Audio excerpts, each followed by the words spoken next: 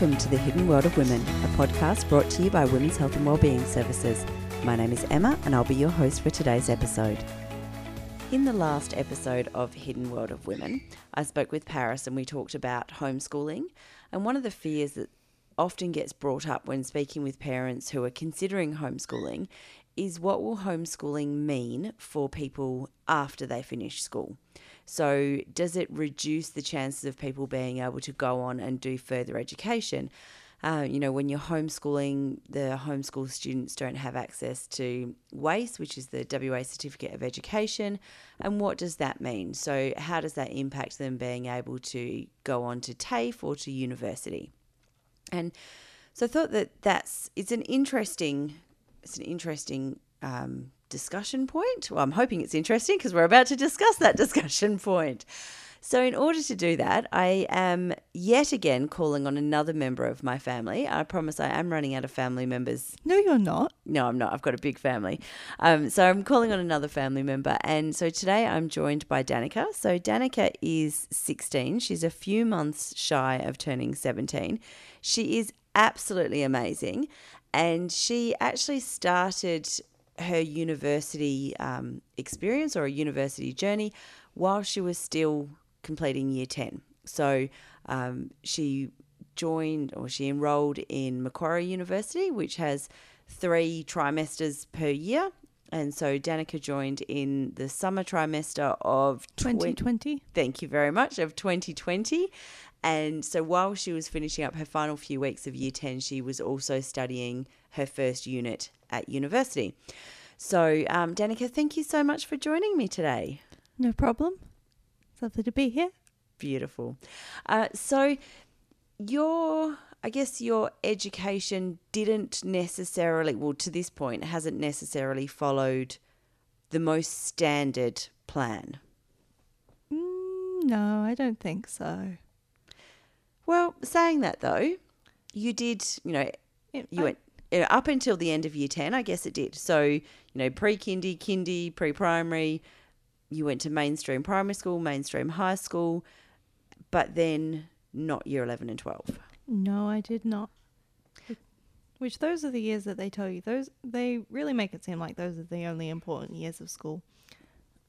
Yeah, so definitely that's actually one of the most important points I want to touch on. So those being the most important years of school. So I guess we'll start there. It's not where I was intending to start.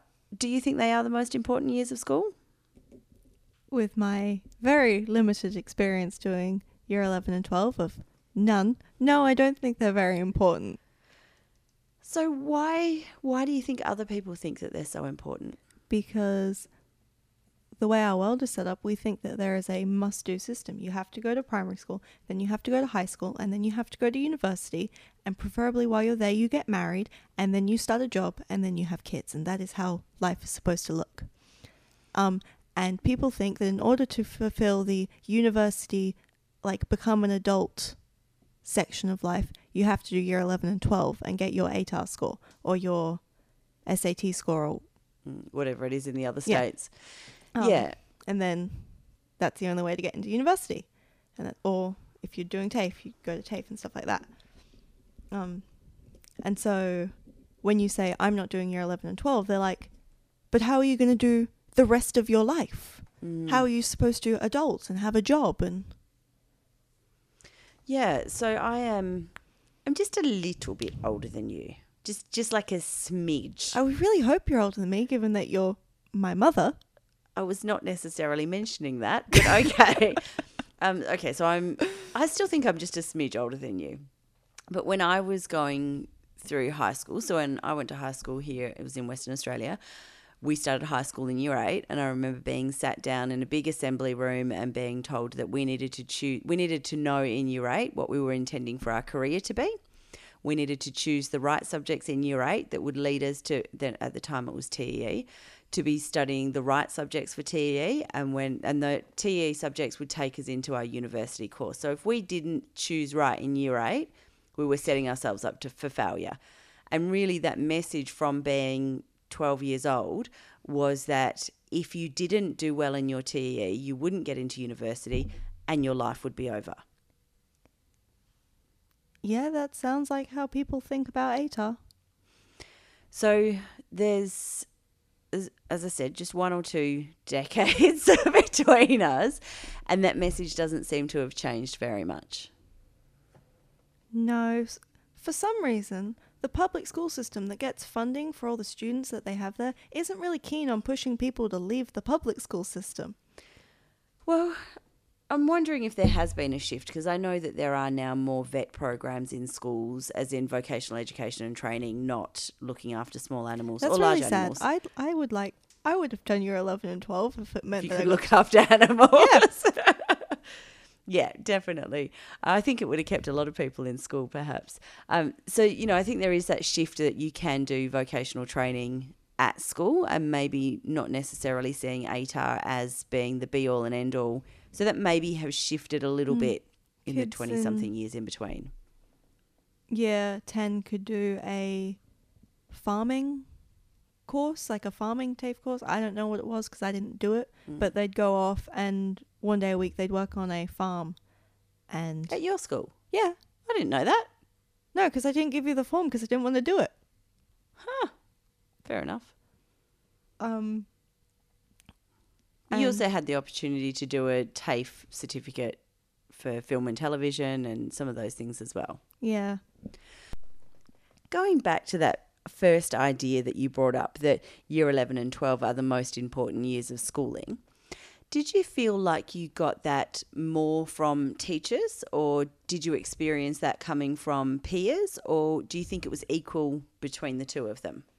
I don't think it was equal because I have no stories I have like one story I can think of where a teacher was super confused about me not doing ATAR and handed me an ATAR pamphlet despite the fact that I told her I wasn't doing that. It's quite funny because I had my university textbook on my desk as she handed this to me. I don't think she quite realised that's what was happening. And I understand that, they, the number of people who I've spoken to have gone, oh, no, she skips year 11 and 12 and she's gone straight to uni. They've gone, what? I didn't know you could do that. So I get that teachers would be confused by that and just kind of going, how, I don't know that you can do that. Is that a thing? I didn't know that was a thing. I had to do year 11 and 12. Why is she missing year 11 and 12? I had to suffer. Why That's aren't exactly you? right. So you had one teacher who, but yet you still said that you felt as though there was that pressure that you should have been doing ATAR. Yeah, because people would ask, oh, what are you doing in ATAR? Oh, where are you going for year 11 and 12? Here are the 3 schools in our area that we like all of our students go to. Where are you going next? So, and where did I go next? The laptop in my house. Yes. So with that, your school actually finished at the end of year 10. Yes, it did. And so, perhaps it would have been different if you'd gone to a school that went all the way through to year 12. Perhaps it wouldn't as well. Yeah. We picked one that finished at year 10 for a reason. I was kind of done with school by year 10. I don't think you're alone with that. So did you find that peers had the idea that you should be doing year 11 and 12? Yes. People who were my age, I remember telling the boys I was sat with in art that I was already in university, and they're like, what? Wait, really? How are you already in university? And I'm like, because I am. And they're like, that sucks. I've got to do ATAR. That's not fair. I'm like, well, you could also do this. Here's the name of the website. Go Google it. Yeah. But lots of people were very against it because they think it's setting myself up for failure. Oh, tell me more about that. Why was it setting you up for failure? Because I'm not completing the education system and I can't get my waste certificate and my proof of mainstream education unless I finish year 11 and 12. And if you don't finish year 11 and 12, in their mind, you can't get into university and do the whole university job set for life thing. So I guess I'm struggling to understand that. So by skipping year 11 and 12 and going directly to university, they thought that you were being set up for failure because you missed the middle part. Yeah. So I can almost understand that year 11 and 12, perhaps it sets you up for going into university. So in an ideal world, when you start high school, you should be learning some study techniques, and as you progress through the years of high school, then the work that you're doing should be getting more challenging and teaching you some different skills and some different strategies, and maybe different ways to research and different ways to write. So I can understand that if you're missing out on 2 years there, then perhaps you're starting, to jump from year 10 level writing to first year university writing, that's a really big leap. So I can understand feeling like, you're setting yourself up for failure because you're not ready to be going into first year uni. I don't understand you need a waste certificate. And I mean, how many times have I said, how many hundreds of people have I interviewed, and how many have I asked them what how was they... your year 8 NAPLAN results? Well, you don't even do NAPLAN in year 8. Exactly. That's it. I've never once asked for their NAPLAN results. You should ask it next time. Chuck it in as a curveball. I'm interviewing some people tomorrow. I might do that. How did you go in year 9 algebra? Do it. Can you think on your feet? It's a good idea, and I'm going to chuck it in there tomorrow and see what happens. There will be a note at the end of this podcast telling you how it went. Well, actually, this is going up before the interview, so there won't be. You'll have to edit the podcast tomorrow and see how we go. So, did you feel... I'm going off on a tangent. It's very unlike me. It's completely out of character. It is. Never before has this been seen. Yeah. Did you feel that there was pressure to go to uni? I don't know how to answer that question, because I know that for a lot of people that's just what you do, regardless. Like, people don't think, do I actually want to go to uni? They're just like, well, this is what I do now because that's the stage of my life I'm in. That's the natural progression, yeah. Yeah. But I don't know I don't think there was a pressure. It was just like, oh yeah, I enjoy this thing, so let's go to uni for it. TAFE was the interesting thing, because before we knew uni was an option, I knew that I was going to TAFE and I was going to do Australian Sign Language and I was going to become an interpreter. And then the universe said no 3 times, and I did not become an interpreter. You are only 16, there's still time. Yeah, there is. But when people ask, oh, what are you doing? I'd say, I am going to learn Australian Sign Language, because we started learning Australian Sign Language when Lolly, who is Mum's mum, started going deaf and wearing hearing aids. And this was an excellent plan in theory, except for the fact that she also didn't learn sign language. So we can all talk about it behind her back in sign language or out loud. Yeah, it doesn't she can't understand either. It doesn't matter how fluent I get, she still doesn't understand it. Yeah. So maybe we could try that again, or we just go with the what? Yeah. Just keep doing that. Maybe we'll get whiteboards. Yeah, here's an idea. So I'm glad to hear that you didn't feel that there was pressure to go to uni. So I guess that was the plan in, going back to when you first started in high school. The plan was you would finish year 10 and then you would go to TAFE and you would do some certificates in TAFE and then see where that led you. And perhaps that may lead you to university and perhaps it may not lead you to university. So do you want to share why the plan was never to do year 11 and 12 and ATAR? The plan for why I wasn't doing year 11 and 12 and ATAR is because you work for a mental health organization service, and that means that every year during ATAR you have people come in who are my age or families, or like the families of those people who are struggling, because ATAR is designed to make people struggle. ATAR isn't designed to make people struggle. ATAR is designed to test a certain kind of intelligence. If you teach a fish that it's smart that its only worth is to climb a tree, it's going to spend the rest of its life feeling kind of worthless. However, if you're testing a fish on how fast it can swim around the bowl, it's still a high level of stress. And actually, if you test a fish on how fast it can swim around a bowl, it's going to cause a whirlpool. It's going to get sucked down. And I think that that's probably what I was worried about. I was probably really worried that you would... There's a lot of pressure. You know, I spoke about feeling that pressure from year 8, having people telling you that if you don't do well in ATAR, then your life is over. I knew that wasn't the case. You know, there's an episode, I can't remember what episode it is, but it's with another family member where I spoke with my mum about how she changed her career at 40, and she went on and, she went to university while I was doing my TE.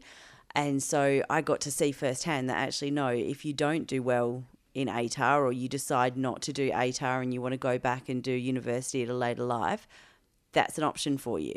So I grew up knowing that there were other options, and I hope you grew up knowing that there are other options. But I often feel that, you know, the teachers or the people who are in positions of power at school don't necessarily understand that there aren't other options, and they want the best for you, but there's a lot of pressure. And because you are intelligent, I feel like it would have caused additional pressure because feeling like you have to live up to people's expectations. Yeah, lots of people had the expectation of how I was going to do school. And when you completely take a left turn at people's expectations, they don't really know what to do. No, they don't. No. So just a random anecdote, again, very unlike me. Is this the story about the Ava with the scissors at the doctor's clinic? No. Where she was like 9 weeks old and the doctor... No, it's not that story at all. Oh, that's unfortunate. That's a funny story. Just kidding. While it is an interesting story, it's in no way relevant. So I was going to share that when you would have been, you know, a couple of weeks, couple of months into the start of year 11, so last year, I got a call from the high school that you'd finished at year 10, and they were asking which school you were going to go to, which school you were at for year 11. And so I said, oh, she's at Macquarie University. And she said, what do you mean? And I said, well, she went straight to university, so she's studying ancient history at Macquarie University. And the lady on the phone went, but where do I send her school records? I said, nowhere. I don't think Macquarie University want them. But I need to send them somewhere. Like, sort of going, well, feels like a you problem there, because I don't know where, like... I heard someone describe it as like the social script that you follow. You're like, hello, how are you? And someone responds, hello, how are you? And then we move on. That's it. Nobody's answered anybody's question. So she's here being like, this is the script I have to follow because it's my job. Yeah. And you aren't doing the right part of the script. What are you? It clearly says here that you listed local high school and I send them there. And that's not what happened. You said as well that, you know, when people ask you where you were going to school this year, you said, you know, a laptop in my bedroom. So part of that was that you did actually study externally to start with. Yes, Macquarie University is in New South Wales. I do not live in New South Wales. It's a really long commute. Yeah. And you're a people person. Yes, I am. Thank you to the 3 friends I had throughout last year who put up with my... not put up with, it was wonderful for them. My introvert friends who were like, what is this golden retriever person doing? Yeah. Yeah, and that made it tricky. And even though Western Australia was, I guess, nowhere near as impacted by COVID as the rest of the world or the rest of the country, it still impacted the number of, I guess, different places that we could go so that you could have social interactions. Yeah, it did, especially when there were times where we'd go into lockdown for 2 weeks and then and can't see anyone. So I guess the social groups that you did attend, they shut down. Yeah. So one of the things that I'm going off on yet another tangent. One of the things that I brought up in the podcast episode, the last one, which was around homeschooling, was people talk about the lack of social opportunities for homeschoolers. And one of the things that I mentioned was that actually there are a huge range of homeschool opportunities.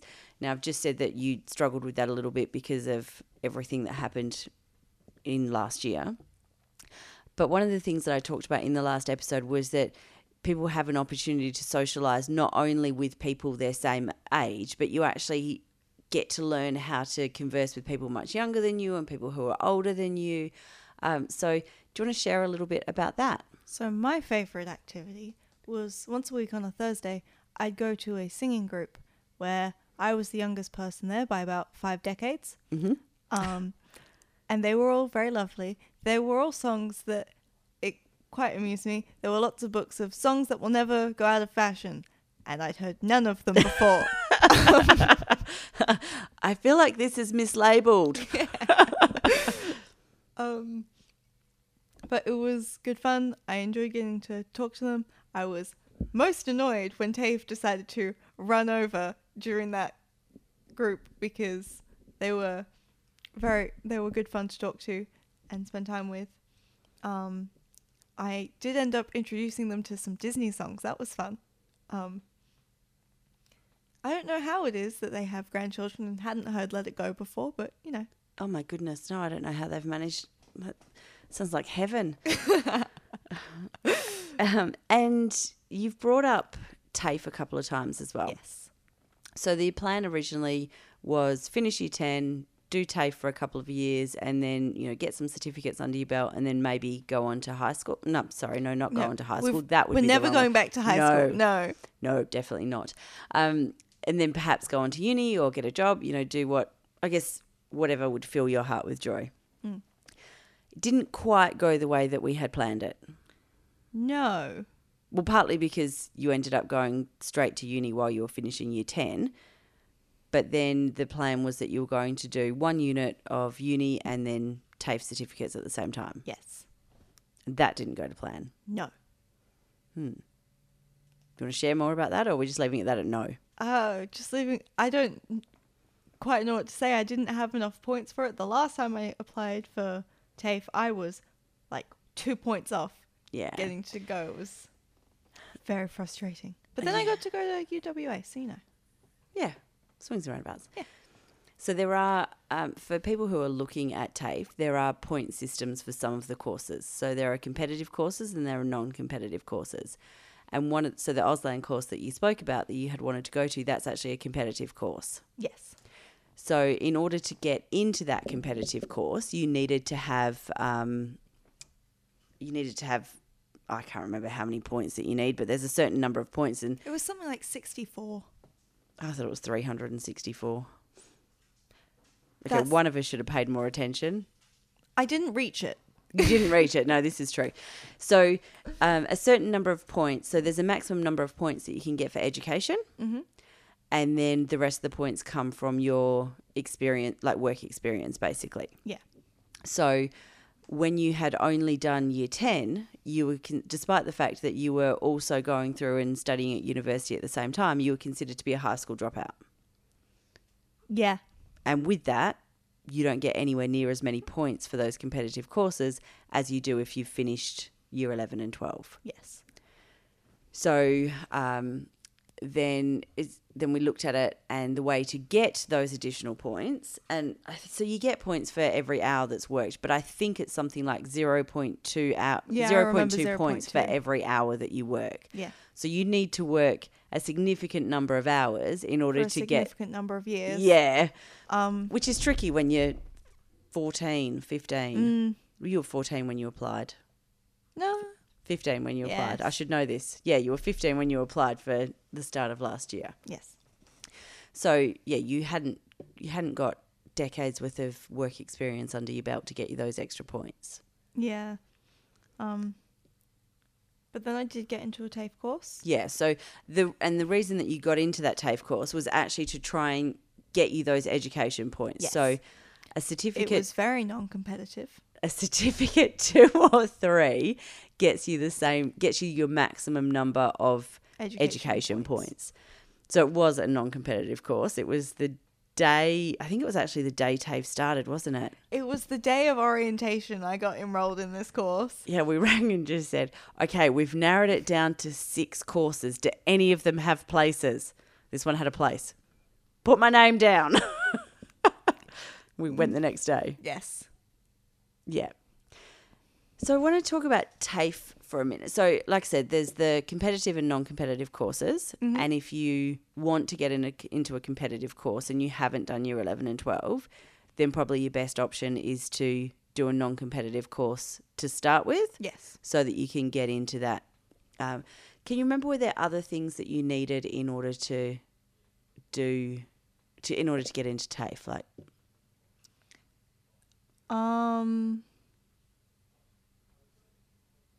I can't think of anything else. I think you may have needed your NAPLAN results. Yes, NAPLAN. I did need ULNA. You either need to have passed Year 9 NAPLAN or to have done ULNA as well and passed your ULNA certificate to prove that you can... English competency, really. Yeah, English and math competency to do the course and understand.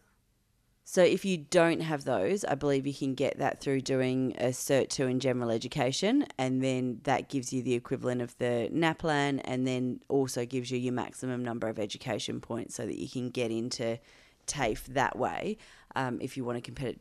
But you do still need as many points for volunteer work, community work, or paid work as physically possible so that you can try and, I guess, be competitive.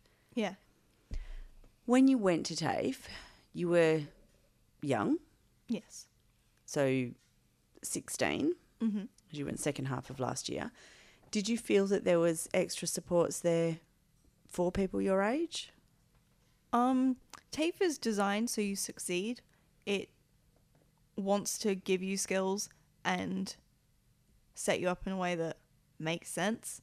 It's not trying to trick you, which is something that I struggled with at first. So Danica came home from TAFE and she goes, it just feels so wrong. I had an assessment and the answers were on the board. And as in, there was a PowerPoint presentation and the answers were within the PowerPoint. And I was thinking, is this a trick? Do I just write down what's on the board? Yeah, you just write down what's on the board, honey. So, it's funny. It was a bizarre experience.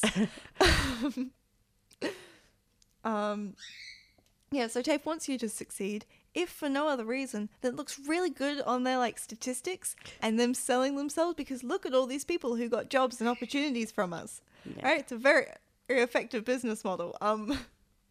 It was, you had some great fun hands-on experience though. I did. The course I did was an events course, and I put on a music gig with some TAFE bands. And that was a very interesting experience, mostly because lots of people, I'd be like, oh yeah, I'm 16. And they'd be like, oh, I'm sorry, you're what age? Yeah. And tricky, there's some additional, I guess, issues there with trying to organise a music gig at a licensed venue when you're 16. Yeah, there were lots of emails sent being like, hello, I'll have literally my entire family. Yeah. Is this okay? Yeah, but not many TAFE students have to ask their mum and dad to come to school with them. I had to ask you not to come to school with me. Well, that is true, yes. But that's because I'm supportive and loving, not because I'm a helicopter mum and stalkerish. You brought our dog with on my first day to TAFE. She was a very little puppy. What was I supposed to do with her? And just so that you know, I did take a photo of first day of school of Danica at TAFE that day and as the well. Dog. With the dog. Yeah. No, it was the dog's first day of school as well. So there was supposed to be, they tell me that there are additional supports there for younger students to make sure that you are supported. But the look on your face tells me that you didn't. This is the first I'm hearing of that. Okay. Right. Well, perhaps in a different course there would be additional supports, or perhaps if you needed them. Perhaps in a course with more than 4 students there'd be there would have been need for it. Yeah, fair enough. Yeah. So do we want to very quickly talk about what the process was to actually get into university? Applying to UWA or Open University? Because those are two different stories. We're going to look at both of them. So we'll start with Open University. Okay. Am I starting with the fact that you texted me and asked me if I wanted to go to university? Providing you don't tell people that I was just in another room in our house when I texted you, that's fine. Well, I never said it. You didn't hear it from me, folks. And then it was like 7 a.m. I was still in my pajamas. I go into the We had conversations about the possibility of looking at university for last year at the time, but next year when I was... I hadn't realised it would be last year, this year. Yeah. But we had talked about me doing university. And so I come in and Mum is texting the Open University people. And then we call and I give them the wrong email to set my account up with. Yeah, that was tricky. And then I was enrolled in a course. I remember after my science exam, we all put our phones in the boxes and I got my phone back from the exam box and I opened it because it was now in my hand and that's what you do.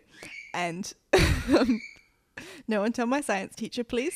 And then I remember it was the first week back at term 4 for year 10 and getting the email in my inbox. It's like, you're enrolled. And I remember being, oh my God, this is real. And that was very exciting, even though I knew I was already in. So the actual process for enrolling through Open University was actually quite easy. It was super easy, barely an inconvenience. Well, yes. Particularly if you get your mum to do it for you. This is my tip. Get your mum to do it for you. You'll be right. So basically we did go through Open University for you, and this is not a paid promotional ad, just as this was our experience. And they were great, weren't they? And Open University did actually have a range of additional supports if you had needed them. Yeah, they and the university I was going to both had things set up so you could access tutors. Open University had people who you could text or who you could call. Someone called me like a week ago to ask what I was planning to do for university and to tell me, hey, it's time for you to be enrolling. What do you want to do? It's time for you to spread your wings and fly. Yeah. How can we be helping you with this today? Yeah. And because I guess that was something so when we first looked at it, I was texting someone and he was lovely and he was like, oh yeah, you just do this. And I'm like, no, you know the word just? I need you to take that out of the sentence because my daughter's never done this before and it's been 25 years since it might have been more than that, but there's no need to look like that, darling. No, weren't you doing your... Since I first enrolled in university. Oh, I was thinking when you got your master's or your... Yeah, so, 25 years since I first enrolled in uni, everything has changed so much. So take away the fact that I can't remember exactly how to do it, but we literally applied with a bit of paper where you had to colour in the circles properly. And if you got the wrong, if you coloured in the wrong circle, you had to start the whole form again. So things have changed significantly. So when you say, oh, you just do this. No, not just. And when you say just do this, I'm going to need you to break that down into 6 easy steps for me. And they did. They then went through and they were like, yep, sorry, my mistake. We do this all the time. We forget that sometimes you haven't done this before. And they went through that and made that easy for us. And then, so depending on which university you wanted to then continue into, so you needed to have either 4 passes. So for Macquarie, you needed 4 passes or 2 credits in order to move to just being in Macquarie rather than just being supported by Open University. But instead you chose that you wanted to go to an in-person university here in Western Australia. So we went through the process again of having to call UWA and going, I know when you say apply now, I'm going to need you to break that down into steps for me. Can I tell the story of me getting my... So we applied, Mum applied. I found whatever files she needed. We sat together and did it together. That's fine. I supported you in the application. There were 2 laptops open. Yeah. It is a 2-man job. There were 2 laptops plus my iPad and your phone. It's very difficult. It was much easier when you just had to colour in circles on a big piece of paper. And so we applied for UWA, which was my first choice. And then you had to go through this thing called TISC, which is an acronym that stands for something. Mm-hmm. It is, yes, that is correct. And through TISC, while I was finding the things, Mum signs me up for Curtin as my first choice through TISC. And then as a second choice, she decides, I'll just whack Murdoch University on there. It's always good to have a safety school. Give us as many options as possible. And I was at my best friend's house doing prep for going to the ball with her, and it was a really good time. And I get a text that says, "Congratulations, you have been accepted into." And I'm super excited. My best friend and her twin sister and her mum are all getting excited. Murdoch University, followed by me going, "Oh, it must be a scam. I didn't apply for Murdoch University. This is a very specific thing." And then I'm sat on my best friend's couch looking at this email that's popped up from Murdoch University. And there's a link, and I'm starting to think this might be real. And I click on the link, which you should never do if you think it's a scam, but, I did. And it took me to the Murdoch University page. And I'm like, it's not a scam. So I call Mum. And turns out I had been accepted into Murdoch University. And then the next day I got my UWA acceptance letter. And that was amazing. We had cake. We did have cake. Yes. If you'd have been at home when we got the Murdoch one, we would have had cake 2 days in a row. We almost had cake 2 days in a row anyway. And then I applied for UWA, which this is the second part of there's no just anything. You don't know what you don't know. That's it. And and that's such an important message for people. If you're on the other side of the desk with the person who's brand new in front of you, please remember they are struggling with unconscious incompetence. They don't know what they don't know. Okay. I need everyone to remember this before you all laugh at me for what I did. So the courses that I had done through Macquarie University looked like they had also been offered at UWA. And I knew that I had to apply for recognition of prior learning. And in my head, it made complete sense to apply for the classes and then get recognition of prior learning. Because the only other place where I had anything of recognition of prior learning was at TAFE, where you had all your classes, and if you'd already done one, then you had to apply. Oh, so you're justifying it now. Don't be trying to add backstory to it. You didn't know, and so you enrolled in the courses with the thing that, I'll get recognition of prior learning, and then I'll just withdraw before the financial cutoff date. Which made sense in my head. It might have made sense in your head. It's the only place it did make sense. Because you've got to apply for them to know what you've already done. It made sense. And then I realised that this was stupid. I didn't know how to unenroll. And I had to call UWA, and the very nice man on the other end of the phone politely didn't laugh out loud. No, he did. I was also laughing, but I'm pretty sure that was the most interesting phone call he'd gotten. So, look, I think there's steep learning curves, but at the same time, I think you wouldn't have had to worry about recognition of prior learning if you had gone to do year 11 and 12 before, because you wouldn't have had those courses for recognition of prior learning. I'm also wondering, so when I talked about before, you said that you had friends who said that you were setting yourself up for failure by missing out on year 11 and 12. And so I said that I could almost understand that because, year 10, writing for year 10 is very different to writing for university level. Yeah, it is.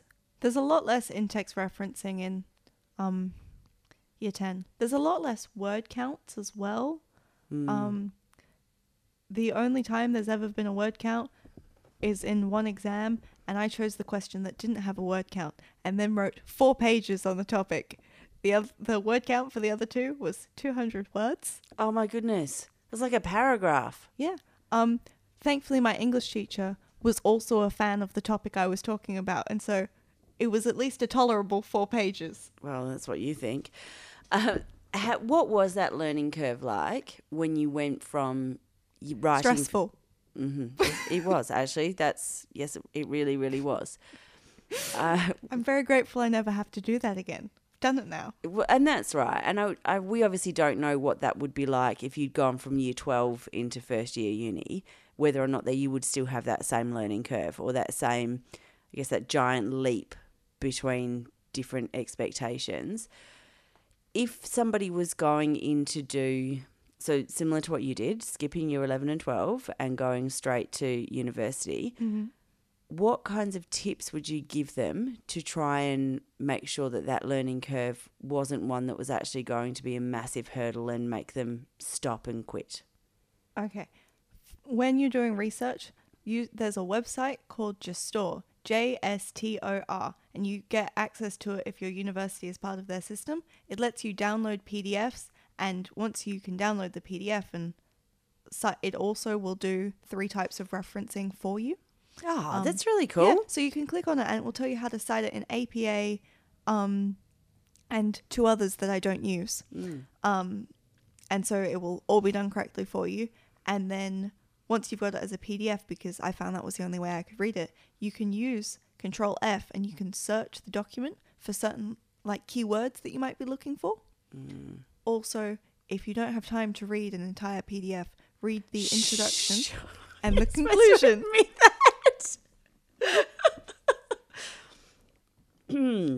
If you're someone who is teaching me at UWA, I read the entire paper. Entire paper 3 times backwards. I often struggle only reading the conclusion and the introduction. I'm like, but I don't know what happened.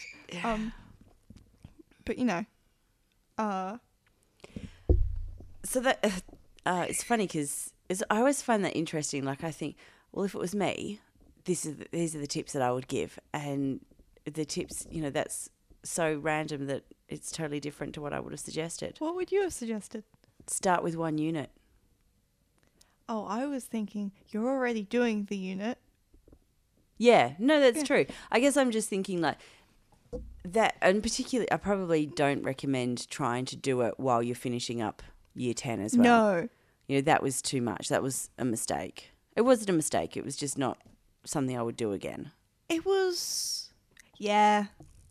There was a lot because I was finishing year 10 and like finishing high school, and so that was emotionally a lot. Yeah, it was. And then, okay. Yeah. And you were exhausted because, it's the end of the year, but also we didn't know what was happening with your river cruise. And, those are small things, but they all added up to being emotionally overwhelming. And then on top of all of that, don't fall behind because this very expensive class is not going to be happy if you fail.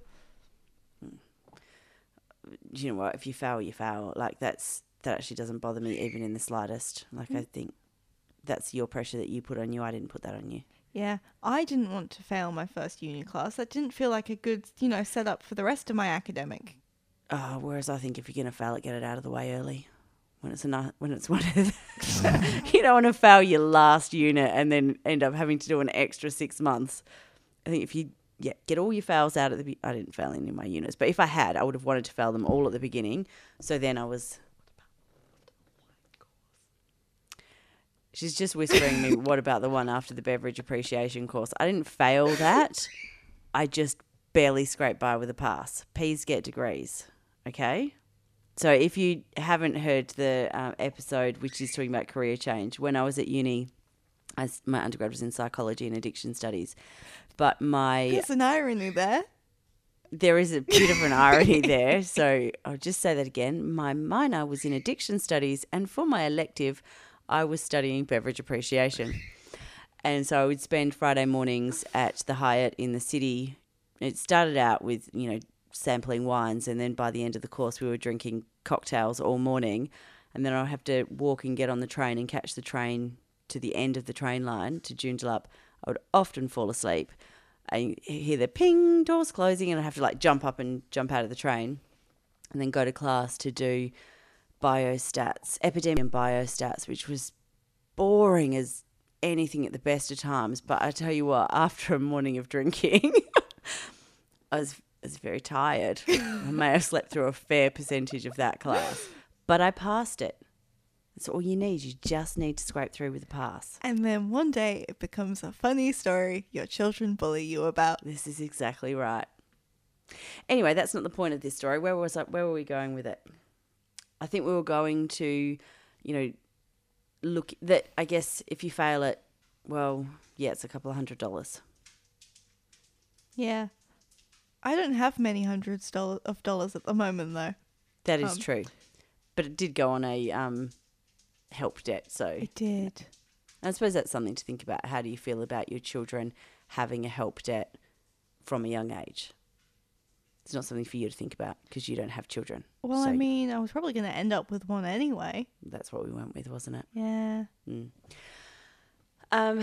So I guess for me, I would suggest people don't necessarily do it while they're trying to finish up their high school journey, and have a break between finishing high school and starting. We were just so excited. You could start. Yeah. That was awesome. It was one of my 3 friends who I kept. I met like 3 weeks before I started university, and that was a very stressful time. Still have the friend though. Yeah. Yay. Yay. And any other tips that you would have for people who are starting? Definitely start with 1 unit because it's a lot of an adjustment. If you're doing in person, I did not have this option because I only really had the forums and stuff. But if you're in person, ask questions. Put your hand up. If you don't understand something, keep asking questions. But you did that as well online. Yeah. So I guess that's... I often find it's easy to like have a conversation with someone. Most definitely. I think you're probably unique as a 16-year-old in that way. Most people would find it, I know I'm stereotyping, but a lot of teenagers find it easier to text or to email rather than, to ask in forums rather than having to have a conversation. Which does make sense, but for me it's the thing of, and now I have to wait for you to respond, and if you don't understand, then I have to like pause and explain it, whereas in person it's just easier. Yeah, look, most definitely. But I think one of the things that I loved is that we would look at something and go, well, actually, what is it that the lecturer's asking with that? Or, so for example, there was I can't remember whether or not it was actually that first unit, but we weren't sure whether or not, did you have to pick one of the questions? Oh, yes, that was the first unit. Or answer all of them. And I thought I had to write 900 words on a question that only required 100 words to answer. Yeah, I was fairly sure you had to cover all of the questions in the thing, but you were... I guess there was some ambiguity. The wording was weird. There was ambiguity with the wording. And so, yeah, I think that's a really great tip. If you're unsure, just keep asking till you've got it clear. And the thing is that from when I was teaching, I would always say to people, there's no such thing as a stupid question. There actually is such thing as a stupid question, and people will always try and prove that there is a stupid question. It's a fun game I like to play. It's not a fun game. For the person standing at the front, it's not a fun game. Yeah, but sometimes I'm the person standing at the front, and then it becomes fun stories I tell you at dinner time. So I guess that what I would always say to people is, if you've got a question, chances are somebody else in the room does as well, and they may not be brave enough to ask it. If you are someone who doesn't have the confidence to ask it, find yourself an extrovert. Yeah. They'll ask the question for you. Yes. And also, preferably an extrovert with no shame, because then they'll ask the dumb questions that they know are dumb for you. Me, I'm the extrovert with no shame. So I was sitting in a PD day recently, and I was sitting... So in my role in the organisation, I should have known the answer to this question. And I was... What was the question? I can't actually remember, but I was sitting with somebody who also should have known the answer to the question, and neither of us knew the answer to the question. You just sat there looking at each other trying to... No, we didn't. We were giggling and passing notes. Yeah. we were not behaving well. And so the person who was sat next to me whispered, "What's your question? Tell me the question. I'll ask it, and then I'm happy to look like an idiot for you. Okay, thank you. So that's what she did. And it's great. So that's exactly it. It's find yourself somebody who isn't afraid to actually ask that question. And I think often if you're with that person when they ask the question, you just need someone to break the ice. Because once somebody's gone, hey, what about this? If the lecturer answers and you go, oh, no, that's not actually what I meant, often you then feel comfortable to jump in and go, that's not what I meant. Mm. If you were talking to somebody who was a parent who was thinking about their kids not doing year 11 and 12, what would you say to them? I'd say that don't panic. Whatever decision you make, you're not going to ruin their lives. Because I feel like that would be very stressful. And make a pros and cons list. And then go through. And then burn it and do whatever brings you joy.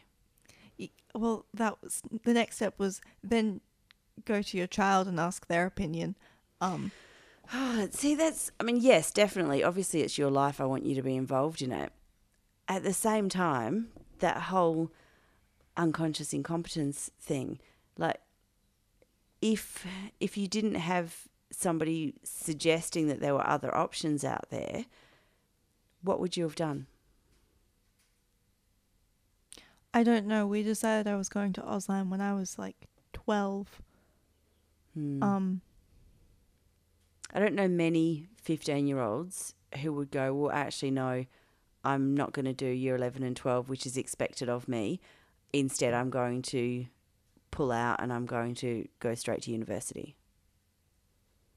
Well, I feel like if you're here being like, hey, here is this option I have for you that I think is a really good idea, they're not the ones who have to like bring it up to you. Which means they already know that they have a support network. Whereas if it's a child suggesting it to their parent might already have but this is the only way I know how to do it. And I want the best for you. And this is what was the only option. And so this is the only thing I know that is best. Even if I guess you're giving that an example because there is, I have had that conversation with somebody who you don't know especially well, but that was the response that, that their parents gave when they had suggested doing something similar to what you're doing, that the only way is to go. And so they hadn't got that same kind of support.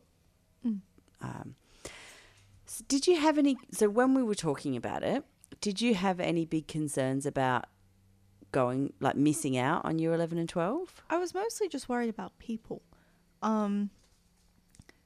Because school itself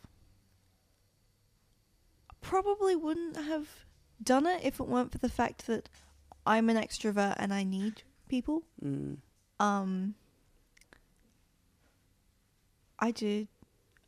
I enjoy learning things. I don't enjoy the public school system way of teaching things. I think that there are some amazing teachers out there who do a fantastic... I would have liked to have met you. You had some good teachers. I had some good teachers. I also had some very interesting people teach me. Yes, and I think those things are character building. I'm going to go with that, okay? Because I'm trying to be positive and uplifting. There are some amazing teachers out there who find really creative ways to engage their students. Yes. And to those teachers, oh my goodness, you bring tears to my eyes and joy to my heart every single time I hear what you're doing in classrooms. Yes. My biggest worry about you not doing your 11 and 12? The ball. Yeah. And I know how ridiculous that is and how first world problems that is, but that was my biggest worry. That I guess probably because that was the only thing that was the highlight for me for high school, and a decision that I made was potentially going to mean that you were going to miss out on going to your school ball. Didn't bother you at all? I had my year 10 river cruise. I did that with the people who I went to school with for 4 years. If I'd gone to year 11 and 12, I wouldn't have known these people for very long. which, like, didn't give me the desire for it as much, whereas I would have been sad if I'd missed my Year 10 river cruise because those were the people I'd grown up with. As it was, you have a lovely best friend and you got to go to Yes. her school ball. Yeah, it was great. So all of my things about getting to see you dressed up going to a ball, we got to, Yeah. you know, I'm saying it's about, I didn't want you to miss out, but really, you know, it's all about me. You've got a second daughter. It's fine. Well, you went, so I did. It's all good. Anything else that you would add around this process? I guess you're in orientation week for in-person university this week. Yes, I am. Super exciting. Oh, if you're worried about missing classes for whatever reason, all of the stuff is recorded. And so if you lose focus or stuff, don't worry, because you can go and rewatch it online, because everyone had to get used to it for COVID. Yeah. I was thinking about that yesterday, actually. I think, again, going back however many decades to when I was at university, you had to actually turn up. And don't laugh. No, I'm laughing because I know there were lots of people who did in fact not turn up. Well, that is true. And so, I mean, if you didn't go to the lectures, well, then you could read the books, you could read your papers, whatever it was. But you had to be there in person for the tutorials. And then, I mean, the world was changing anyway. And we were getting to a point where there were some classes that were online, and then COVID happened. And now you can attend your tutorial from anywhere in the world. So if you can't get your bum on that seat, that's okay. Whereas if we couldn't get our bum on that seat, well, then you only had so many you could miss, and then you were failing that unit. So in that way, it's great. We can go camping for a long weekend and you can do your tutorial from the middle of the bush, providing we take the hotspot with us. Yeah. And it actually works. And because all of your lectures are online and stuff, if there's a day where you're really tired and struggling to pay attention, you can go home and rest and then watch it after you've had a nap. Says the girl with chronic fatigue. Yeah, why do you think this is a tip I'm putting out here? Yeah.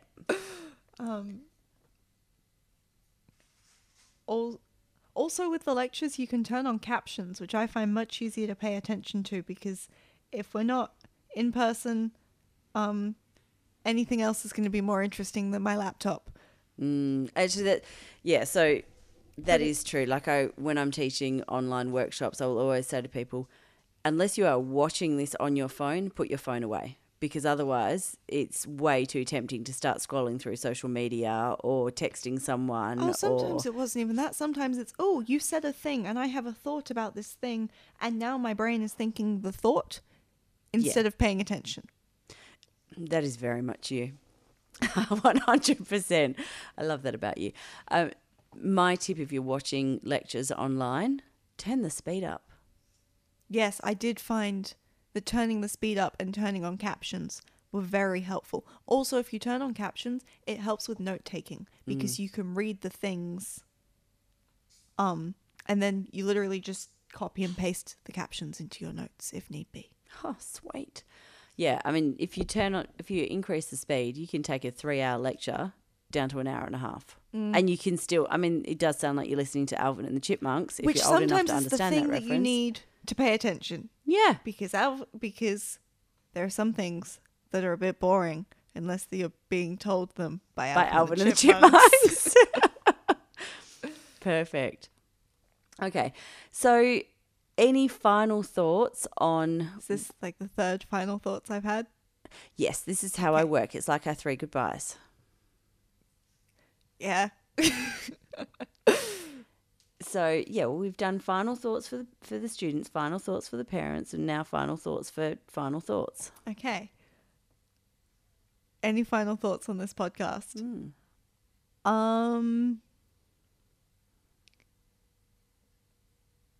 No. Hang on, give me a minute. University, you don't have to do 4 units at once and just do that. you can take your time and do it differently. You get 10 years to do your degree. And you know what? They'll extend it. Yeah. Yeah. All right. Yeah. I guess the thing that we get told often is you need to know what you're going to do with your life. And, I spoke about the fact that when I was 12, I needed to know what I was going to do with my life. Well, when I was 12, I was going to be an architect. And then you did architecture and you were like, this is boring. Yes, exactly. And then you wanted to do, what was it? You were on a plane to Paris. Yeah, I wanted to do microbiology, applied, got into uni to do microbiology, decided I didn't want to do microbiology. Then did a degree in psychology and addictions, and I haven't used that either. So I feel like you used that for... Not in the kind of traditional sense of it. So we have this idea that you need to know what you're going to be, and you need to know what the end destination is. I guess what I hope that I have shared with you is I actually want you to enjoy the journey, because sometimes when you're on the journey, that's when you actually learn what sparks joy or what excites you or what lights you up. And I've spoken a lot in this episode about the idea of unconscious incompetence, and that is around that idea of, I don't know that I don't know how to do something. But the jobs that we, when we think about what jobs we want to do or where we want to go with our life, the jobs that we... Most people, when they think jobs, they're like doctor, firefighter, teacher, Is that what supermarket. That's what I think of when I think of like traditional jobs. Yeah. And it's interesting because, now there's a whole range of people who want, for their job, they want to be a YouTuber. What's to say that isn't a job that's People get paid for that. People do get paid. Now, not everybody gets paid for being a YouTuber. No. But some people do. Jinx. It's a podcast. I take the jinx back. So, some people do. And jobs that you may be doing in 20 years' time most likely don't exist now. Yeah. So if you go out and you study the topics that spark interest or bring you joy, you may go down a very different path. So you're studying ancient history at the moment. Sorry. A quote from a YouTuber I was watching who she talked about why she did an arts degree studying literature.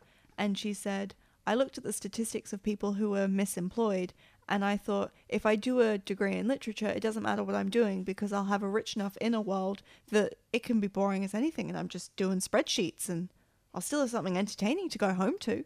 Some people, spreadsheets light them up. I work with somebody who a good spreadsheet, oh my goodness, it's like Christmas. Okay. I feel what you meant. If spreadsheets light you up, I would highly recommend a maths degree. Yeah. Or some sort of computing thing. But spreadsheets do not light me up. No. No, me neither. No. So I guess it's just when you start, if you follow the path that gets laid in front of you, as opposed to starting going, well, my end goal is to be whatever qualification or whatever kind of employment situation that is, maybe that puts blinkers on you. And instead maybe just be open to seeing what opportunities are out there. And I guess that's kind of what happened as far as you were going to go to TAFE and then TAFE said no. TAFE said no. Which, can we take a moment? I got accepted into 2 universities, but TAFE's too good for me. It's fine. It's fine. You'll get over that soon, I promise. But next semester, we'll try again for the Auslan. But I just got into university. And you can do both. True. We can argue about this off air. Yeah. So, but this is the thing. You can do both. You don't have to choose one or the other. There's nothing to say you can't do a TAFE course and do 1 or 2 units at uni. Yeah. So I guess that's my biggest takeaway, is be open to what the universe has to offer. Also take the courses that you go, oh, that sounds interesting. Beverage appreciation, 98%. Just saying.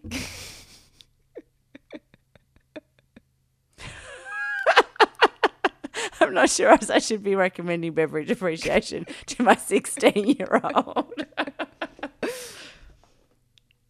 Your suggestion has been considered and denied. Perfect. Absolutely perfect. But if something interests you, try it. Maybe you end up being like, ooh, I really like marine biology. And now you get to work with sea lions, which sounds quite fun. Ooh, and dolphins.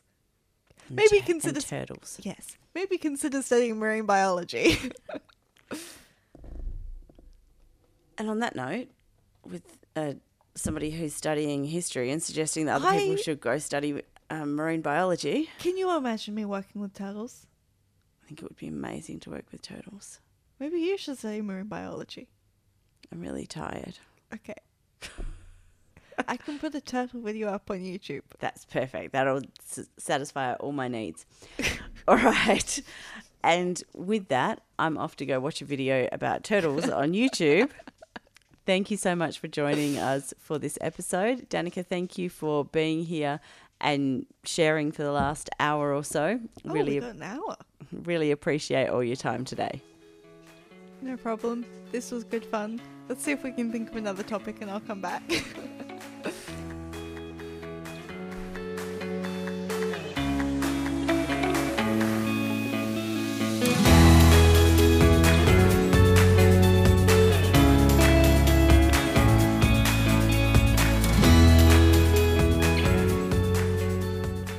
Thank you for joining me for today's episode of A Hidden World of Women, a podcast brought to you by Women's Health and Wellbeing Services.